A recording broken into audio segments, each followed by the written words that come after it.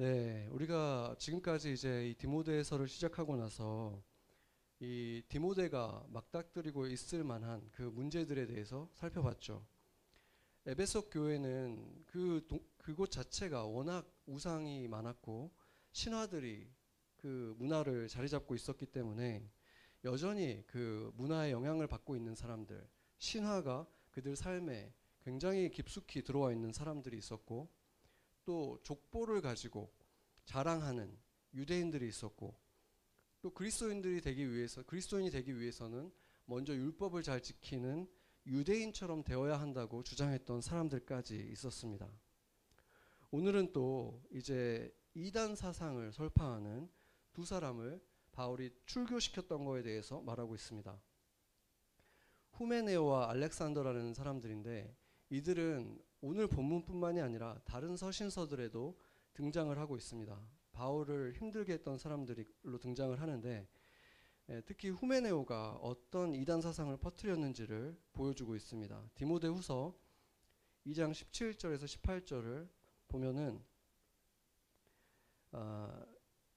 어떤 문제가 있었는지, 그들의 지금 그가 혼자만 믿고 있는 게 아니라 그게 악성 종양처럼 교회에 퍼져나가고 있었기 때문에 그를 이제 출교시킬 수밖에 없다고 했는데, 진리에 관해서 그들이 뭔가 잘못됐다. 뭐가 잘못됐다고 얘기를 하냐면 부활이 이미 지나갔다, 이렇게 말을 한다는 거예요. 굉장히 특이한 주장을 했다는 것인데, 오늘 본문에 있는 내용과 이 내용 두 개를 종합을 해보면 그는 잘못을 지적했을 때 그것을 회개하지 않고 선한 양심을 버렸다, 이렇게 말하거든요. 선한 양심이 뭡니까? 선한 양심은 우리가 어떤 죄를 지으려고 할 때 막아주는 역할을 하죠. 이렇게 하면 안 되겠다. 그리고 뭔가 잘못을 저지르고 나면은 양심이 어떤 역할을 합니까? 내가 잘못했구나, 이렇게 깨닫게 하잖아요. 반성하게 하는 것인데, 반성하지도 않고 회개하지도 않고 계속해서 죄를 짓는, 그러면서도 난 잘못한 게 없다라고 하는 그의 가르침이 지금 종양처럼 이 교회 내에서 퍼져나가면서 다른 사람들의 믿음까지도 지금 무너뜨리고 있다, 이렇게 말하고 있습니다. 그들은 왜 회개하지 않았을까요? 부활이 이미 지나갔다고 믿었기 때문인 것입니다. 부활이 지나갔다는 것은 어떤 의미입니까? 부활이 지나갔다는 것은 심판이 끝났다는 거예요. 심판도 다 지나갔기 때문에 더 이상 심판이 없는데 회개를 할 필요도 없고 회개할 수도 없는 그런 상황에 있다고 지금 이들은 믿었다는 거죠. 그러니까 회개할 필요도 없고 마음이 불편해할 이유가 없다. 너희들은 이미 구원을 받았고 심판도 끝났으니까 너네들은 그럴 필요가 없다, 이렇게 얘기하는 거죠. 어디서 많이 들어보지 않았습니까? 이 가르침은 놀랍게도 일명 구원파라고 불리는 이 시대의 이단들과도 아주 흡사하다는 것을 알 수 있습니다. 그들은 죄에 대해서 너희가 회개를 한다는 것은 아직 부활에 참여하지 않은 자라는 증거가 된다, 거듭나지 못했다는 증거다, 이렇게 그 사람들을 현혹하거든요. 그러나 사도 요한이 뭐라 그랬습니까? 제자들에게 한 얘기예요. 너희가 스스로 죄가 없다고 말하는 것은 하나님을 거짓말장애로 만드는 것이다, 이렇게 말을 했어요. 그리고 바울은 뭐라고 했습니까? 그런 행동들은 신성을 모독하는 행위다, 블레스퍼미다, 이렇게 굉장히 심한 말을 하면서 그들을 단죄하고 출교시키기까지 했습니다. 성경에서 구원이 이미 이루어졌다라고 말하는 것은 실제로 이루어졌기 때문에 말하는 것이 아니라 하나님이 우리를 결코 버리지 않으실 것이기 때문에, 그 약속을 믿기 때문에 우리가 그렇게 말하는 것이죠. 하나님을 진실되게 믿게 되었다면은 나의 구원은 이미 받은 것과 같이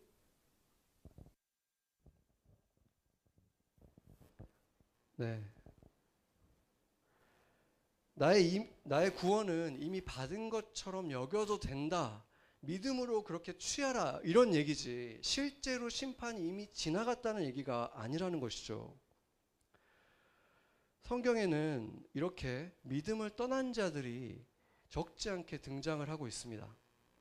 구체적인 이름까지 등장한 사람들만 해도 바울의 제자들뿐만이 아니라 사도 요한의 제자들도 있었습니다. 네, 잠깐만요. 여기 선이 너무 많아가지고 여기 지금 안테나라서 네. 아니 네, 네 괜찮을 것 같아요. 네, 네 저희가 우리 어저께 결혼한 우리 성렬 형제가 이 무선 마이크를 기증해줘가지고 그걸 사용하는데 약간 처음 해봐가지고 네. 네, 이렇게 성경에는 믿음을 떠난 자들에 대해서 적지 않게 계속 얘기를 하고 있는데 바울의 제자들 가운데에서도 이름이 직접 호명되고 있는 자들이 있고 또 사도 요한의 제자들 가운데에도 그 믿음을 떠난 자들이 있었습니다. 놀라운 것은 바울이나 요한처럼 이렇게 성령이 충만한 이런 사람들인데도 자신의 그 제자들이 이렇게 온전한 믿음이 없이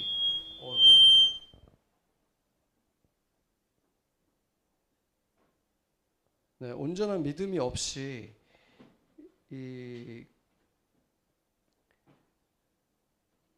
이렇게 떠나가게 될 거라는 것, 온전한 믿음이 없이 결국에는 이렇게 믿음에 파선하게 될 거라는 것을 요한이나 바울도 눈치챌 수 없을 만큼 그들이 보기에는 분명한 믿음을 가지고 있었다는 것입니다. 예를 들어서 바울의 제자 중에서 데마라고 하는 제자가 있죠. 데마는 누가나 디모데처럼 이렇게 바울의 총애를 받았던 사람이었습니다. 그는 골로새서나 빌레몬서에서 바울과 함께 문안을 전하는 제자로 이름을 올리기까지 했습니다. 그런데 바울의 마지막 서신서인 디모데후서에서는 이렇게 말하고 있어요. 디모데후서 4장 10절을 한번 보겠습니다. 여기서 보면은 데마가 이 세상을 사랑하여 나를 버리고 이렇게 말하고 있어요. 그러니까 정말 사랑해서 마음에 품고 있었던 제자였는데 이 사랑하는 제자가 나를 버리고 세상으로 떠나버렸다. 굉장히 바울의 그 실망감과 슬픔이 묻어나는 이 구절이죠. 그러니까 지금 생각을 해보면은 그때 데마라는 사람이 예수 그리스도를 쫓는 그리스도인이 된다는 것이 가벼운 결단이 아니었잖아요. 그때 당시에는 득이 될 게 아무것도 없는 거예요. 많은 고난이 기다리고 있는 일이고 어쩌면 가족들에게도 버림을 받을 수 있는 그런 일이었는데 그렇게 많은 어려움을 겪으면서까지 바울을 쫓아갔고 그리스도의 제자가 됐던 그 사람이 그런 굳은 믿음이 있었던 사람들이었는데 그랬기 때문에 당연히 바울도 정말 아들처럼 사랑했죠. 그렇게 한때 모든 것을 포기하고 따를 만큼 믿음의 확신이 있었던 사람이었는데 결국은 그들의 믿음이 파선하고 말았다는 것입니다. 그것이 우리를 굉장히 혼란스럽게 만드는 것이죠. 종교개혁자 칼빈의 기독교 5개 강령이 있는데 그 중에 5번째는 영어로는 Perseverance of Saints라고 하고 한국말로는 성도의 견인이라고 합니다. 한번 예수님을 믿고 성령이 임하면 성령님께서 그들을 끝까지 지켜줄 것이기 때문에 믿음에서 떨어져 나갈 사람이 없다. 성령님이 끝까지 지켜준다. 이게 견인해준다. 이게 지금 5번째 조항이죠. 그런데 오늘 본문을 보면 후메네오나 알렉산더 같은 사람들이 그들의 믿음이 가짜였다 이렇게 말하는 게 아니라 믿음이 있었는데 그 믿음에서 믿음이 파선했다 이렇게 말을 한다는 거예요. 그뿐만이 아니라 그들을 통해서 믿음이 있던 다른 제자들까지도 믿음이 무너져 내리고 있다 이렇게 지금 얘기를 한다는 거죠. 바울의 눈에는 그들에게 분명히 믿음이 있었지만 믿음을 잃어버린 파선한 사람들이었다는 것입니다. 그렇다면은 바울은 이 칼빈의 교리에 동의하지 않는 것일까요? 교리라는 것은 성경 전체를 어떤 심플한 몇 가지 원칙으로 정리를 한 것이잖아요. 그렇기 때문에 성도들이 그것을 읽어보면 쉽게 이해할 수 있고 또 삶에 적용을 할 수 있는 그래서 단순화되어 있기 때문에 그런 장점이 있지만 단순화된 만큼 모든 내용을 다 담고 있지를 못한다는 거예요. 그래서 성경 내에서 서로 상충되는 내용들이 나타날 때 교리는 결코 그 2가지를 다 담을 수가 없다는 거죠. 성경을 보면은 서로 상충돼 보이는, 우리가 보기에는 서로 다른 원칙이 있는 것처럼 보일 때가 분명히 있다는 것입니다. 그러고 보면은 오늘 본문에서도 성령이 모든 것을 다 해줄 것이니까 너희는 그냥 가만히 있으면 된다라고 말하는 게 아니라 믿음과 함께 착한 양심을 가지라 이렇게 명령하고 있고, 선한 싸움을 싸우라 이렇게 적극적인 성도의 책임에 대해서 말을 하고 있어요. 그러고 보면 바울의 서신서의 대부분의 내용들은 성도들이 어떤 생각을 하면서 살아야 되고 어떤 행동을 해야 되고 어떤 믿음을 우리가 행하면서 살아야 되는지, 믿음을 지켜갈 것인지, 이런 성도의 책임에 대한 부분이 오히려 훨씬 더 많은 부분을 차지하고 있다는 사실을 우리가 보게 됩니다. 그래서 칼빈의 이 교리는 성도의 책임이 마치 전혀 없는 것처럼 좀 심하게 단순화해버렸다는 것을 우리가 알 수 있는 것입니다. 왜 칼빈은 이렇게 뻔히 성경에 이렇게까지 강조되어 있는 내용들을 그냥 지나쳐 버린 것이겠습니까? 거기에는 이유가 있습니다. 칼빈이 이 강령을 만들었을 때의 상황을 한번 생각해 보세요. 당시 모든 유럽 사람들은 태어나면서부터 바로 카톨릭 신자가 됐습니다. 그들은 작은 죄도 숨김없이 사제에게 찾아가서 고해 성사라는 것을 해야 돼요. 왜냐하면 교황이 인정한 그 사제들만이 죄를 사해줄 권한이 있었기 때문입니다.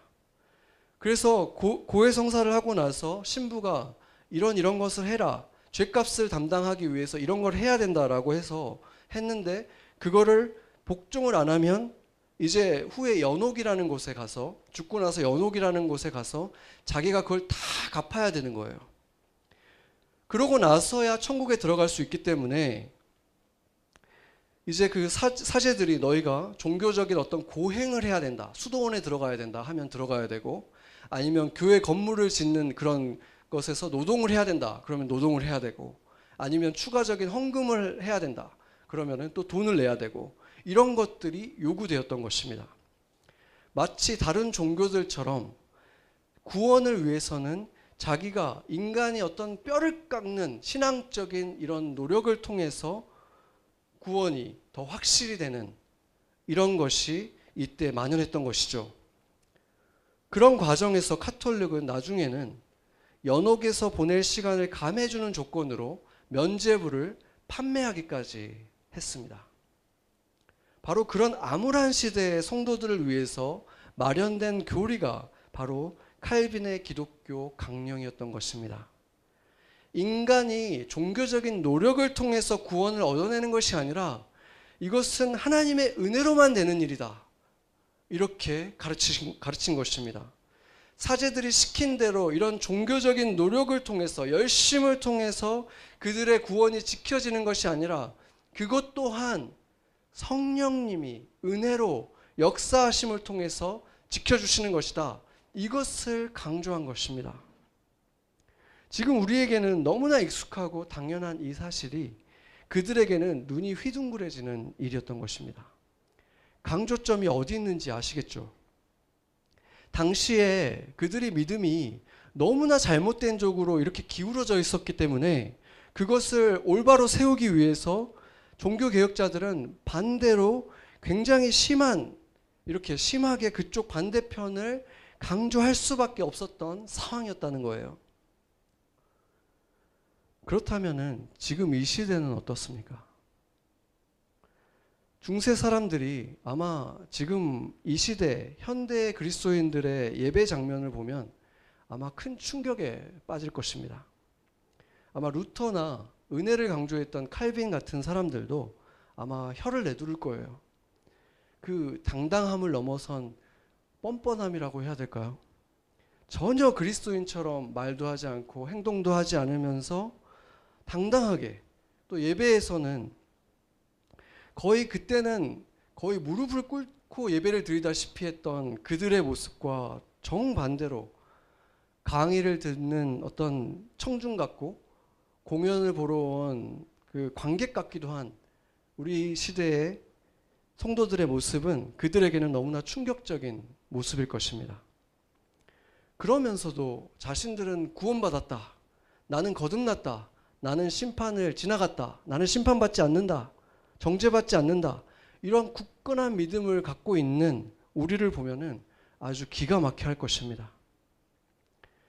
칼빈이나 루터가 지금 이 시대의 교회를 보고도 똑같은 것을 강조했겠습니까? 예수를 믿는다고 하는 것을 보니 당신은 이미 선택받은 자들이고 영원한 생명을 약속받았습니다. 그리스도께서 다 이루셨고 성령이 다 완성하실 것이니까 당신은 그냥 가만히 앉아서 안전벨트만 매고 있으면 됩니다. 이렇게 말해주겠습니까? 히브리서 6장 11절 한번 보겠습니다. 같이 한번 읽어보겠습니다. 우리가 간절히 원하는 것은 너희 각 사람이 동일한 부지런함을 나타내어 끝까지 소망의 풍성함에 이르러. 아멘. 히브리서 6장은 예수님을 믿었다가 다시 타락한 자들은 다시 용서받을 수 없다. 그리고 너희가 올바른 열매를 맺지 않으면 다 버림받을 것이다. 이런 굉장히 무서운 말들을 하다가 지금 이 얘기를 한 거예요.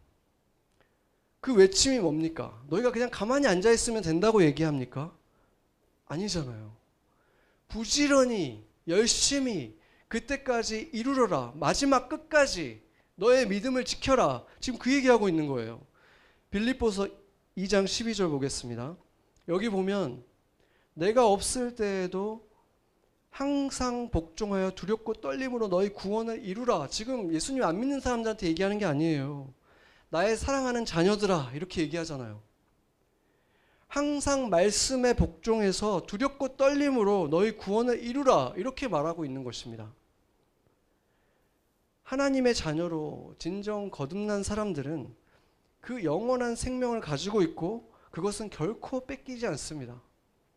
칼빈이 말했던 대로 성도의 견인이라는 것은 성경적인 사실이 맞습니다. 그러나 누가 정말 거듭난 사람인지는 끝까지 가봐야 안다는 것입니다. 가끔 교회에 나가는 것 외에 그리스도인다운 모습은 거의 찾아볼 수 없는 사람들이 나는 구원을 확신한다 하는 이 시대의 교인들은 칼빈의 강령보다 오늘 바울이 디모데서에서 지금 우리에게 주는 이 경고를 더 잘 들어야 하는 것입니다. 후메네오는 틀렸습니다. 심판은 지나가지 않았습니다.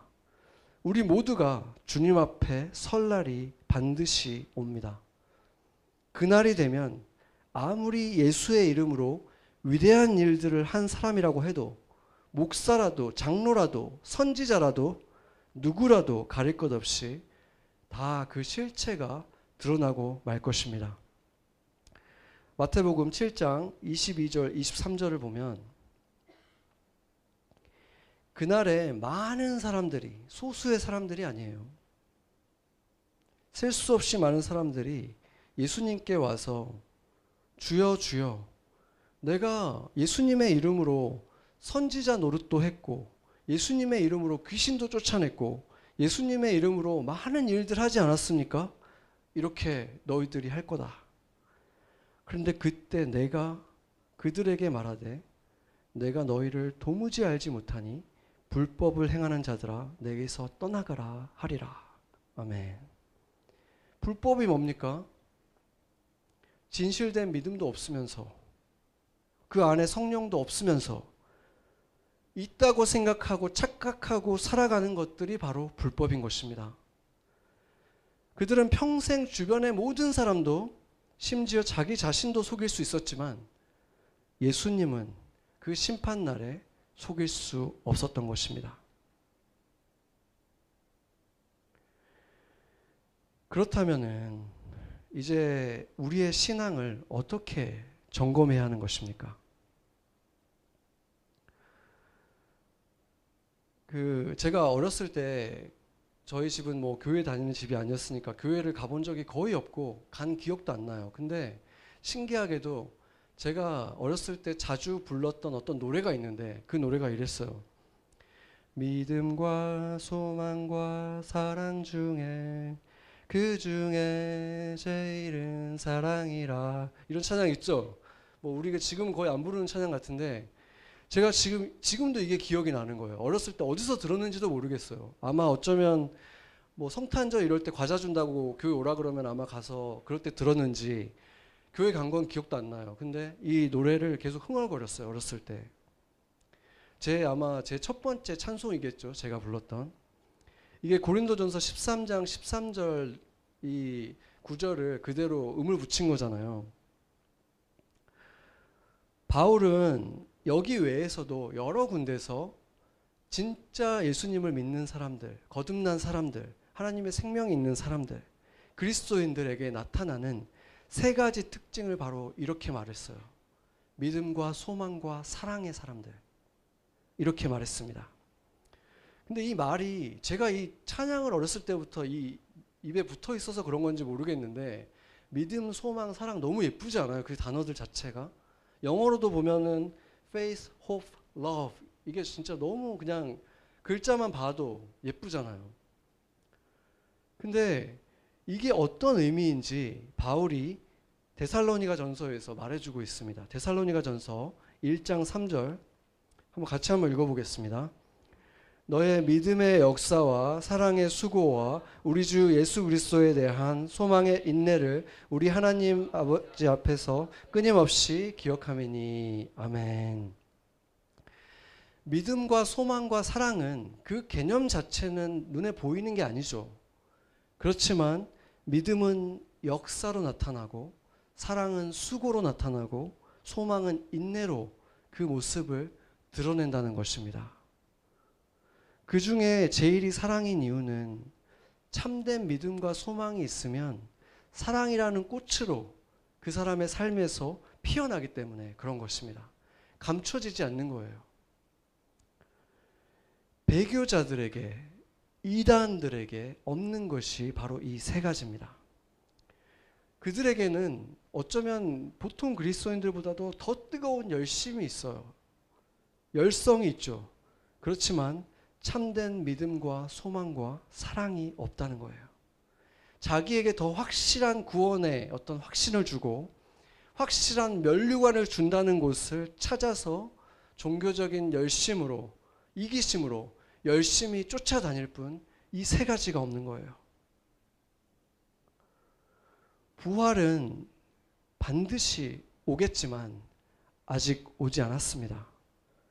그날의 가장 영광스러운 면류관을 얻게 될 사람들을 보면 그리스도인들 사이에도 깜짝 놀랄 만한 반전들이 일어날 거예요.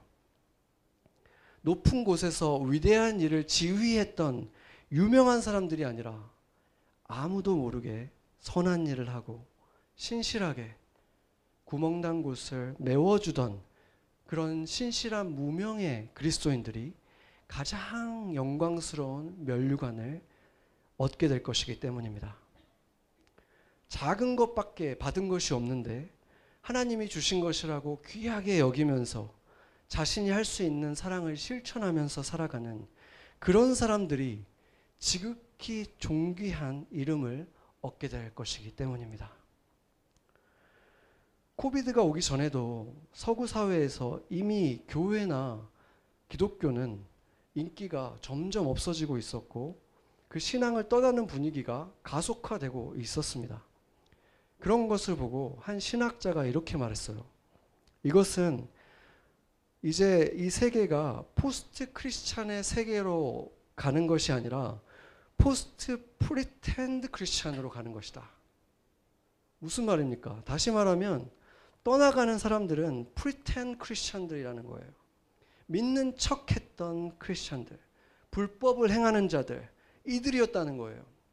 진정 예수님을 사랑하는 사람들은 이런 어려움이 닥쳤을 때, 불시험이 닥쳤을 때 더욱 정금과 같이 순수해질 뿐 결코 사라져버리지 않기 때문인 것입니다. 코로나는 단지 이미 일어나고 있던 일들을 더 급진시키고 있었을 뿐인 것입니다. 바울은 후메네오와 알렉산더를 사탄에게 내주었다. 이렇게 아주 무서운 말을 하고 있죠. 마치 그들을 어디 지옥불에다 던져버린 것 같고 사형에 처한 것 같은 그런 표현인데 그런데 사실은 그때 당시에 사탄에게 내어주었다는 그 표현은 교회라는 그 공동체, 그리스도의 어떤 그 공동체 보호 아래에 있지 않고 거기에서 내쫓았다는 그 얘기를 하는 거예요. 왜냐하면 이 똑같은 표현을 고린도 교회에 어떤 성적인 타락을 했던, 폐륜을 저질렀던 어떤 성도에게도 똑같이 말을 했습니다. 그에게 뭐라고 했냐면 나는 이런 자를 사탄에게 내주었으니, 그리고 나서 이렇게 말을 해요. 이는 육신은 멸하고 영은 주 예수의 날에 구원을 받게 하려 함이라. 심판날이 왔을 때 혹시 그가 구원받을 수 있을 수도 있으니까 내가 지금 이 사람을 내쫓는 거다. 무슨 말입니까? 오늘 본문도 자세히 보면 훈계하기 위해서 사탄에게 내주었다고 얘기를 해요. 훈계하기 위해서. 훈계가 뭡니까? 디서플린이에요. 죽이기 위해서가 아니라, 사형 선고하기 위해서가 아니라, 그렇게 하면 얘가 반성하고 혹시 주님께 돌아올까 봐 지금 그렇게 할시한 지금 그 디서플린을 하겠다는 거예요. 그러나 안타깝게도 아까 우리가 본 것처럼 디모데 후서에 이르러서도 후메네오는 출교를 당한 이후인데 그때까지도 계속 회개하지 않고 다른 성도들의 믿음까지 무너뜨리는 일을 계속해 왔습니다. 여러분들 가운데 혹시 나는 구원을 받았으니 이제 어떻게 살아도 성령님이 알아서 인도하시지, 나는 괜찮아, 이렇게 생각하는 분이 있다면 저는 바울처럼 여러분에게 말해주고 싶습니다. 매일 자신을 돌아보고 반성하고 회개하세요. 믿음을 지키기 위해서 선한 싸움을 하세요. 부지런히 믿음의 역사와 사랑의 수고와 소망의 인내를 나타내는 삶을 살으세요. 그렇게 그리스도의 날까지 두려움과 떨림을 가지고 믿음의 삶을 살아내세요. 그러면 여러분의 믿음은 결코 파선하지 않을 것입니다. 여러분을 통해서 하나님의 약속은 성취될 것입니다. 이렇게 믿음과 소망과 사랑으로 살아가는 우리의 삶은 최고급의 삶은 아닐 수 있지만 우리가 누릴 수 있는 최상의 인생이 될 것입니다. 그리고 우리의 삶은 우리와 인연을 맺고 살아가는 모든 사람들에게 그리스도의 선물이 될 것입니다. 같이 기도하시겠습니다.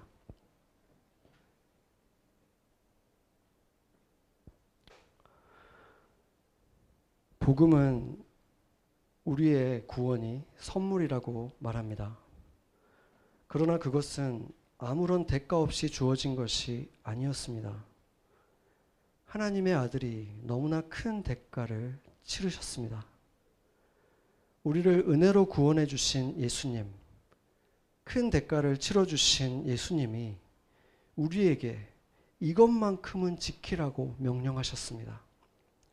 하나님을 모든 것을 다해서 사랑하고 그 사랑으로 내 이웃들을 사랑하고 돌봐줘라. 그런데 우리는 그 명령을 들을 때마다 아무런 느낌이 없이 환기로 흘려버리면서도 말로는 그분을 사랑한다. 나는 그분을 예배하는 예배자다. 매주 그렇게 말로만 사랑을 해왔습니다. 선한 양심이 살아있다면 과연 그렇게 당당할 수 있을지 의문이 듭니다. 주님, 우리에게서 거짓과 뻔뻔함을 거두어 주시옵소서. 잠든 영을 깨워 주시옵소서. 사랑의 수고를 마다하지 않게 하여 주시옵소서. 내 교회의 형제 자매들부터 안부를 걱정하고 돌아보며 조금씩이라도 더 사랑하는 우리가 되도록 진실을 보게 해 주시옵소서. 마지막 심판의 날까지 무감각과 게으름의 늪에 사단의 속임에 빠지지 않도록 사랑함으로 깨어있게 주시옵소서.